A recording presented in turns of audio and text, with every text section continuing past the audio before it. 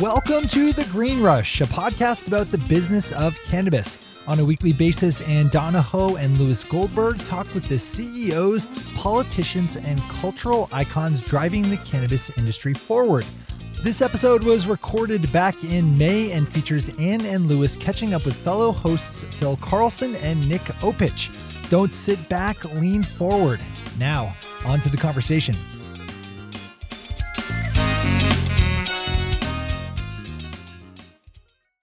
Welcome to The Green Rush. I'm Ann Donahoe, and today is another one of our Hostful episodes. I am joined by Louis Goldberg, Phil Carlson, and Nick Opich.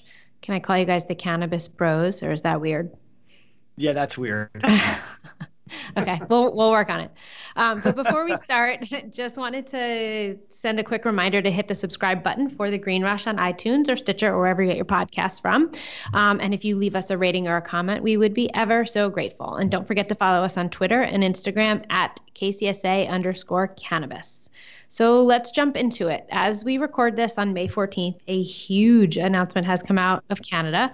Aurora has acquired MedReleaf, making it effectively the largest cannabis company in the world.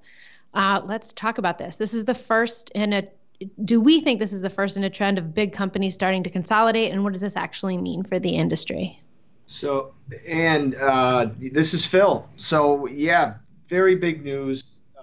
This makes these guys a dominant global player in the industry here. The proposed merger is basically these two companies combined are going to have a funded capacity of about 570,000 kilograms per year, equaling 1.3 million pounds being cultivated from 11 different facilities, 9 in Canada, 2 in Denmark. It's a massive acquisition here. So, I mean, look, we this is Louis. Well, you all know my voice. You may not know Phil or Nick's, but you will soon. But towards the end of last year, we heard that 2018 was going to be the year of consolidation, and we've seen a lot of companies either go public or prepare to go public. And we've seen a lot of companies raise capital, but none of it has been deployed until now. And I think that this is the beginning of a significant consolidation. CNBC was talking about this deal this morning, and they put it into a little bit of context. But others were talking about this deal and said, okay, well, who's next? In Canada, there's a lot. There's a lot that's out there, and with the LPs that are currently being mentioned, you have to look at like CanTrust Holdings. They're another producer and distributor of medical, pharmaceutical grade cannabis. These guys did about, what was it, 20 million in sales in 2017. And they're almost $1 billion market cap. I can see them. Aphria is being mentioned. Organigram is another one. Hydropothecary, who we met with at MJ Biz. These guys. That's been a lot of people's thoughts. And that's 2018. That's just in Canada, right? Just in Canada. We haven't really seen, even real tire kicking or heard about real tire kicking in the United States, but it's coming. I mean, How soon do you think it's going to come to the U.S.? Well, I read a note today that in the U.S. alone, annual cannabis sales are almost equal to that of Netflix sales. Wow. So soon. That would be soon. About as long as it takes for a Netflix CD or DVD to get to you in the mail. Well, digging in that a little bit further, what does this mean for the U.S.? Because this is a big Canadian deal and, on the international stage, but not necessarily for the U.S. markets. Because we can't import-export. So, what does this mean both for like the U.S. investor, but for the U.S. Consumer? Does it mean anything right now? It does. The other big piece of news that came out this morning was that Canopy Growth announced their plans to list on the New York Stock Exchange this summer. That is a huge piece of news, and that coupled with the MedReleaf Aurora deal means that the industry is professionalizing very quickly, that the major exchanges are starting to want to participate in this and realize that they are losing both a huge source of listing revenue on the one side and then trading volumes from the retail investor on the other side and the potential institutional investors. I think this is huge news. Both pieces are huge news, and they presage a major change that's going on in the overall market. Well, I think with Canopy, that it's going to allow these guys to attract institutional investors here in the U.S. However, with the MedRelief deal, they did a $133 million financing early in 2018, and actually one of the companies or one of the investment firms that was in on that deal was JP Morgan Asset Management. They actually did about 1 million shares in that $133 million deal. So it's, you see these institutions they have to be licking their chops at this, and having Canopy list on the New York Stock Exchange, I think you're going to see a lot of these other guys who, if they're not already in discussion with the NASDAQ or the NYSE, I think this kind of lights a fire under their ass to get them moving to, take those next steps, because the U.S. investor base, I would have to say is far greater than what you have in Canada. But it's definitely they're more mainstream investors here. And, you could see more acquisitions, like that once these guys start listing in the U.S. And Phil, can you talk a little bit? Sorry, Louis. In full disclosure, Aurora is a KCSA client. So noted. Phil, can you just talk a little bit about, for people who may not understand the process? So Canopy has applied for a listing on the New York Stock Exchange. I mean, that seems to be taken as Bible right now, but if it's just in the application form, what does that actually mean? So, they've submitted their application, so they still have to be approved by the New York Stock Exchange. I don't want to bore everybody with what the process is, but please bore us. Well, no, I mean, it seems like it's a done deal, but if it needs to be approved, I mean, I feel like there's been, other companies that go up against this process and get shot down. Well, and we have spoken with the NYSE and the NASDAQ in regards to our clients that are currently here in the U.S., and they have shot them down. But they're obviously becoming. They're opening their doors, I guess, to the Canadian market. So why do you think this is different? Why do you think Canopy is different? Well, I think because they're listed up in Canada. They don't do any business here, so they're not in violation of U.S. federal law. So once it's federally legal here in the U.S., you're going to see a lot of these guys. But to be honest with you, I think you're going to see some of the companies that are not touching the plant. I think you'll see them list by Q1 of 2019 on either the NASDAQ or the New York Stock Exchange. I mean, we saw Kronos list. Kronos is Canopy is the first. Well, they would be the second pure play behind Kronos, but Kronos is on the NASDAQ.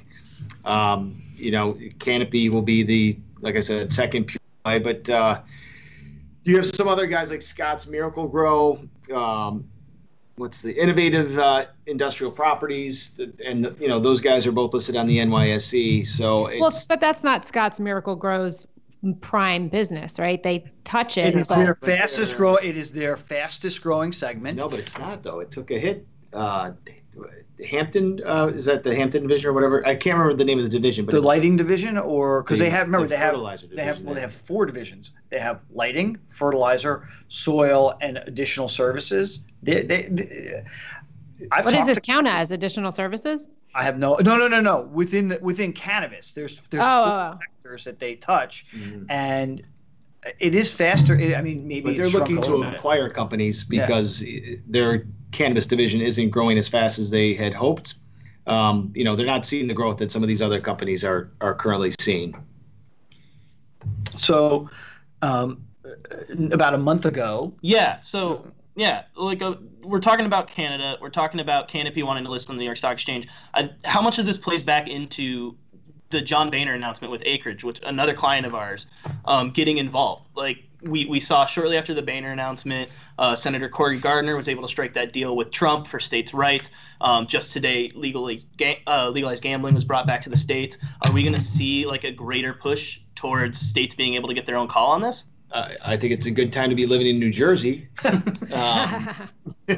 But said everybody on the phone living in New Jersey. Not me, unfortunately. But yeah, I can see, listen, I think you're going to see more congressmen and senators stepping up to the plate here from both sides of the aisle, wanting to attach their names to cannabis, because that seems to be, you saw right after with the whole Gardner-Trump thing, or after Boehner, everything just started opening up. Schumer. Yeah. Well, you kind of can't swing a dead cat and not have, hit a Democrat trying to put forth legislation. But is it really going to go anywhere in this current environment? I mean, unless the House flips, there's really nothing that's going to be done. Even if the House flips, it doesn't matter. What Boehner did fundamentally is give permission to Republicans to embrace this issue.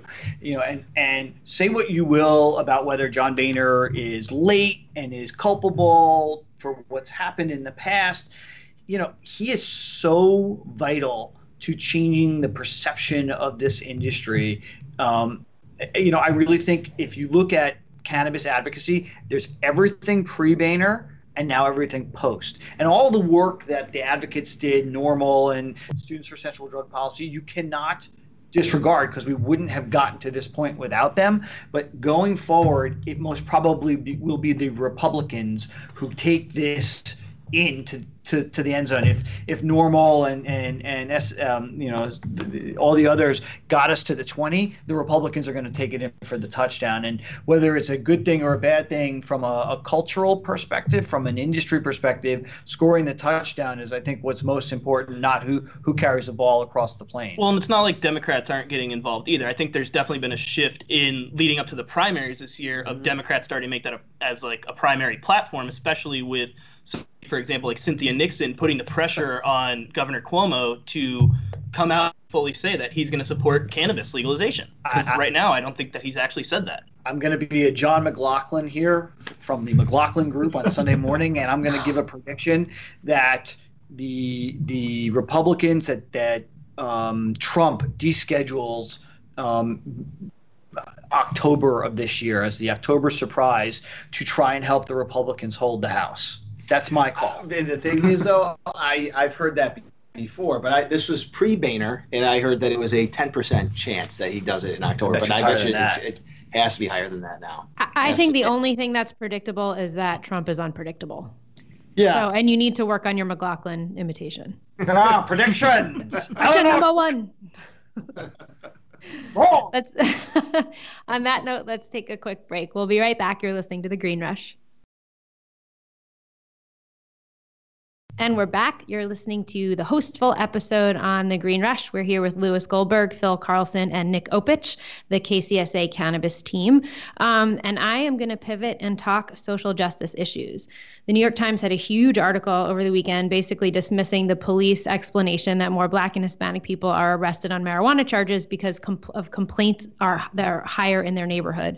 The article said, quote, across the city, Black people were arrested on low-level marijuana charges at an 8 times rate of white non-Hispanic people over the past 3 years. The New York Times found that Hispanic people were arrested at 5 times the rate of white people. And in Manhattan, the gap is even starker. Black people were arrested at 15 times the rate of white people. That is just completely staggering. What do you guys think the industry is doing, or the industry can be doing better to fix this? So I think that the cannabis industry is well aware of what is going on, and they themselves probably can't make fundamental changes to policing strategies and community policies like that. But you look at the rates of incarceration, they're off the charts. You look at the challenges that former inmates have in getting jobs, it's absurd.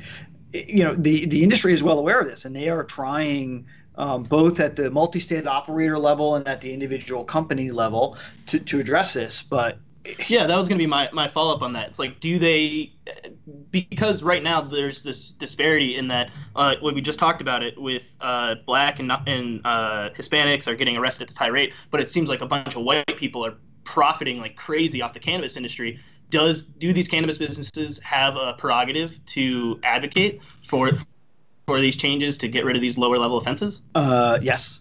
The short answer said amongst the 3 white guys sitting around a microphone and the 1 white girl sitting in California. But I can tell you that our clients, and we work with a lot of multi-state operators, are very seriously looking at issues of corporate social responsibility. And they all know that if it's not done on a legitimate, honest level, that if it's just done from a PR perspective, that people will see through it. And they're looking at issues on how to deal with expunging arrest records and providing employment to nonviolent felons, and buy one give one type Tom's type thing. And lots of these companies are talking about it and trying to figure out how to do it in a way that is sustainable and scalable. So they all know they have a responsibility, and even though they're the quote unquote suits, there's not one that I've spoken with that doesn't really feel passionate about the industry. They may have gotten into it because of the green rush opportunity, but they very quickly have gotten educated on the history, the responsibilities, and the pain and suffering that have been engendered because of the cannabis trade, that they all know that they have a responsibility. Yeah. So, Go ahead, Ann. No, I think 2 things. I think one, it is up to the industry to do everything that it can to rectify this, and part of that is lobbying and treating this like a real business and a real industry, and understanding that all politics is local, and you're voting for judges, you're voting for your district attorneys. These are all issues that you can ask people, where do you stand on this issue? How do you effectively police low level marijuana offenses? I mean, these are questions that we as citizens can be asking our representatives, and and put their feet to the fire and really demand that they answer, and that and that answer is satisfactory to us. And if it's not, we vote them out. And I think the cannabis industry does a good job of that, but I think they can be doing better. I mean, there's such a lack of representation at these big companies, and I don't necessarily think it's very top of mind for them. I don't know. I mean, I look at I don't know. You look at Senator Gardner from Colorado, right? Mm-hmm. He is a Republican and a pretty conservative Republican, but on this issue, he's really good, and I think that this issue, because of the data around it, when you have more than 90% of the country favoring legalization for medical cannabis, more than 60% of the country favoring legalization for adult use, what other issues poll like that? And as the industry becomes more visible and more powerful, there will be a legit sense of urgency to court the cannabis voter, not just the NRA voter. But I think it gets lost in Lewis. I think it gets lost in the legalization versus, the adult use legalization argument. So yes, we want to vote for, politicians who, are where that's on their agenda, but we don't look at, the local, state, and county officials who are enforcing the law. I think you're right. I think that it has to be. It's hard to do it all at once. Right? You got to get it legal first and stop having. Look, if it was legal, there would be no arrests. If it was legal, we would see, if it was legal, the blacks and Latinos and Asians and white people would all not be arrested. What about people that are currently incarcerated? So that's a huge issue, right? That's the wiping the slate clean, so that, especially if they're nonviolent. If they're violent drug offenders, that's a different issue. Right. But if it's nonviolent, selling a dime bag or possession. But is it going to be case by case basis? Like how that? No, isn't Seattle, doing and states or cities like Seattle and San Francisco doing broad brushstrokes to release these low-level nonviolent offenders? Yeah, I mean, you got to say there's like a bank robbery or something, and the guy had an eighth in his pocket, and he didn't go to jail. I think it's considered violent. The guys or whatever, he had 10 pounds in his car or whatever it is, but he, and the judge waited one way or the other. No. If as long as it's a nonviolent offense, there is a move to expunge those records, right? Yeah. The very first thing that has to happen, though, is it has to be legal. Yeah. Although, it's like, I think you have 7 years before that happens. 5 years. 5 years. I think you're right on 5. I mean, I think people are tired of waiting. So yeah, but think, I mean, so, and well, first of all, what do you think? Well, since Phil and I came up with a number, what's your number? I mean, you've got to Or you definitely wipe these clean. I asked Ann a question. Oh. Wait, what's my number for what? For when it's going to be legal? Oh, when it's going to be legal federally? Yeah. Phil said 7 years, then he went back to 5. I agreed on 5. I'm going to say 4. I'm going to go 3. I'm going to be the most optimistic here. I can name that tune in 3 years.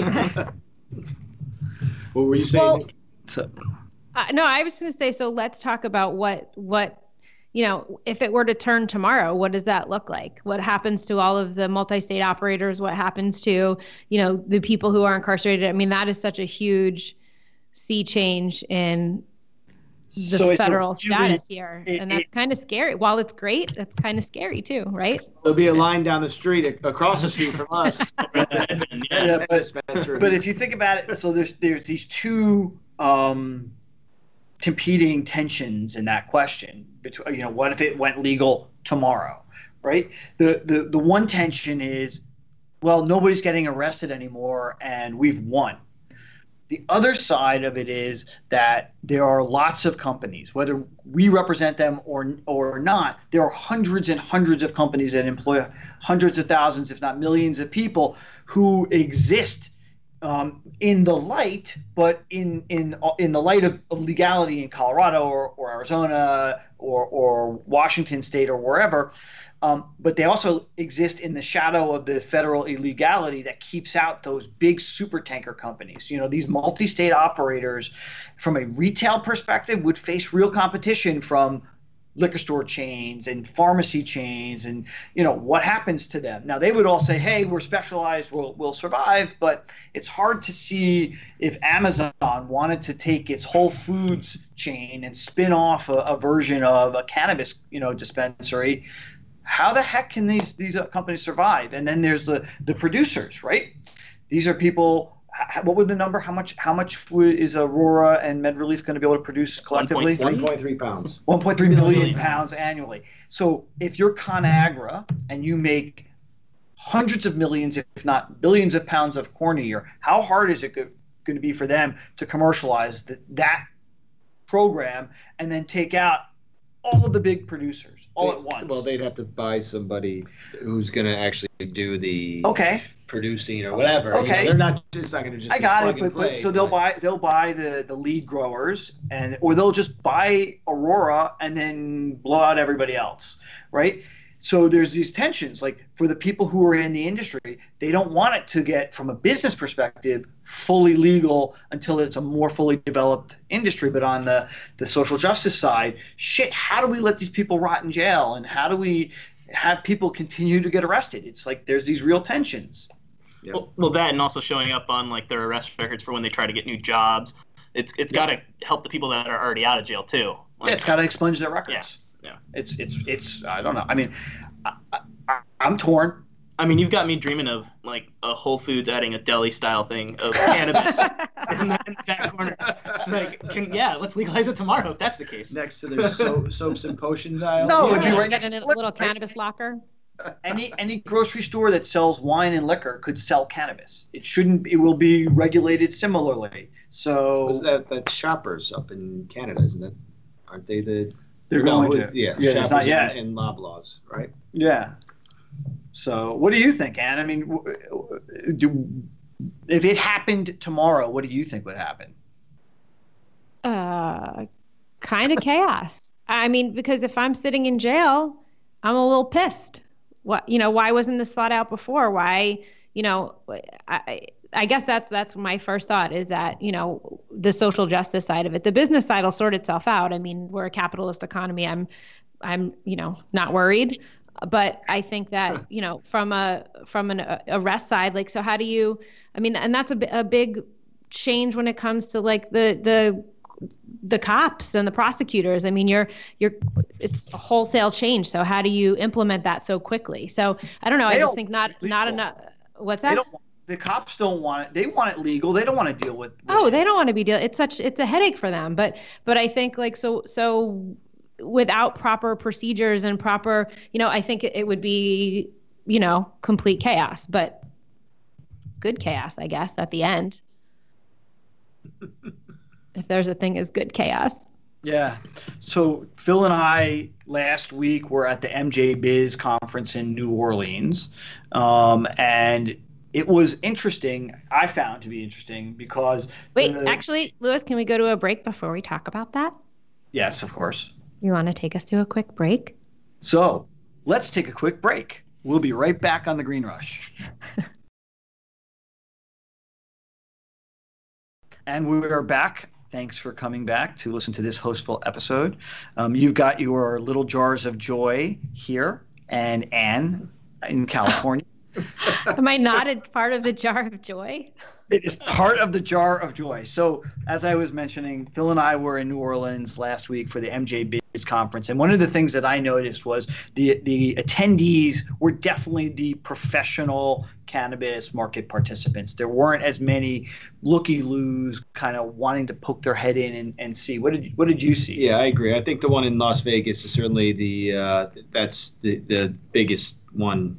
It's the CES of cannabis. It really is. But the one in New Orleans was similar to the one that I went to in DC last year. I guess you had the same kind of players, but even with Louisiana not really being a full rec state like you have in Nevada. It's barely a medical state. Yeah, there's 5 dispensaries in Louisiana, or 6 dispensaries. But in Louisiana. even in DC, given that it's legal there, it's like I thought it was the same type of attendee that was in DC. It was the professional audience. Yeah. It was people. We heard that it was a lot of people from the Midwest and a lot of people in the Northeast. So I don't know if that's indicative of something.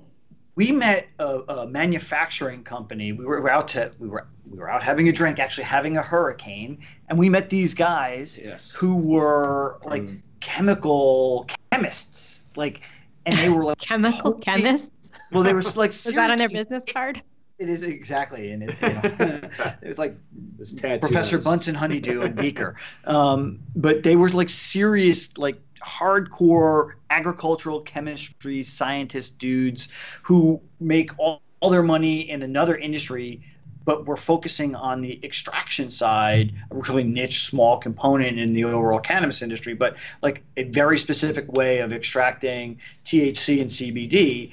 And they were all excited about the industry. It was really fascinating. I'm so excited about science getting involved in cannabis. I think it's going to do amazing things. Like we work with companies that do gene editing and stuff, and ever since I started really working with you closely on the cannabis stuff, it's like, oh my gosh, with gene editing you can just delete one little part of the DNA of this plant, and you can make something really, really cool out of these cannabis plants. So as much as these growers are really doing stuff right now, we've talked to a lot of different growers that are able to grow a ton, grow really great stuff. Right. But there's still so much more that I think can happen. So as these CRISPR or Talon, that would be crazy. I think you can make the most powerful cannabis plants ever. It's 112% THC. So we don't let Nick out a lot. And now you understand why. New Orleans was good. It was good to see that there was definitely some new companies that we hadn't seen at the past 2 previous shows. But I'm interested to see what Las Vegas brings in November. But there's other conferences coming up. There's Toronto. The Toronto one, and that's going to be with Benzinga conference right after that. And then you have New West Summit coming up in October. So there's definitely the NCIA one in San Jose is what? Is that next week? No, Cannabis World Congress is coming up. Cannabis World Congress is in 2 weeks. In 2 weeks, right.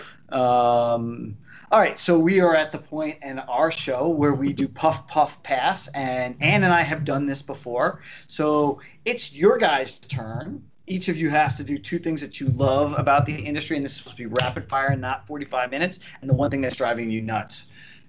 Nick. So the first thing that I love is the Democrats using this as a chance to make it part of the strict party platform. You're seeing Kamala Harris get involved. You're seeing Cory Booker get involved. Cynthia Nixon on the ground floor. They're saying no, for the future of the Democratic Party, cannabis legalization is on the forefront. So that's really awesome to watch happen in real time.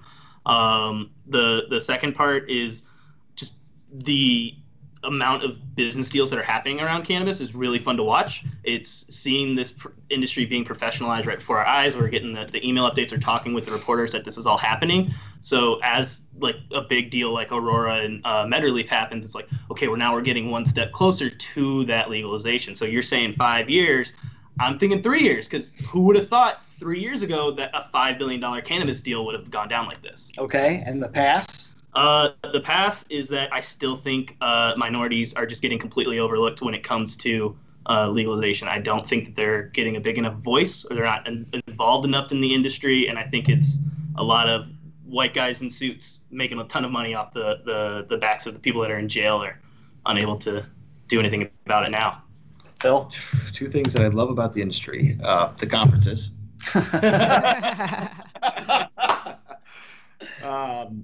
And also I like seeing how these companies are, creating their brands, whether it's the dispensaries and how they're forming their own identity, and you have like the other, like the edible brands like Kiva and Dixie, and how they're, I'm interested to see how that is going to shake out and who's going to be the winner in that. But it's good to see these guys at the early stages here. Yeah, it's really cool to watch this happen. And all the different products that are coming out there that, whether they're chocolate covered blueberries or Listerine type strips. It's crazy. It's definitely crazy. And your pass? The conferences. Which I get as well. There's too many out there, but they're fun to go to. But it's like, and they're good for networking. It's tiring. It is definitely tiring. So that is it for this week's episode of The Green Rush. I'm Louis Goldberg. Today, Ann and I were joined by Phil Carlson and Nick Opich. If you can remember to please subscribe, rate, and review us on whatever podcatcher, whether it be iTunes or Stitcher or other things that I don't know about, which there are a lot of. You can also follow us on Instagram or Twitter at KCSA_cannabis. You can also email us. We'd love to hear from you. Any questions you want us to address, anybody you want us to talk to. One of the really cool things I think Ann and I have discovered is that pretty much anybody that is in the industry wants to talk with us because you guys all are listening. So who do you want us to talk to? Shoot us an email. And with that, you can come and say hi to us at the Cannabis. Thank you, Nick. Nick just passed me slyly a note, but you can say hi to us at the Cannabis World Congress and Business Expo here in New York at the end of May. We're out.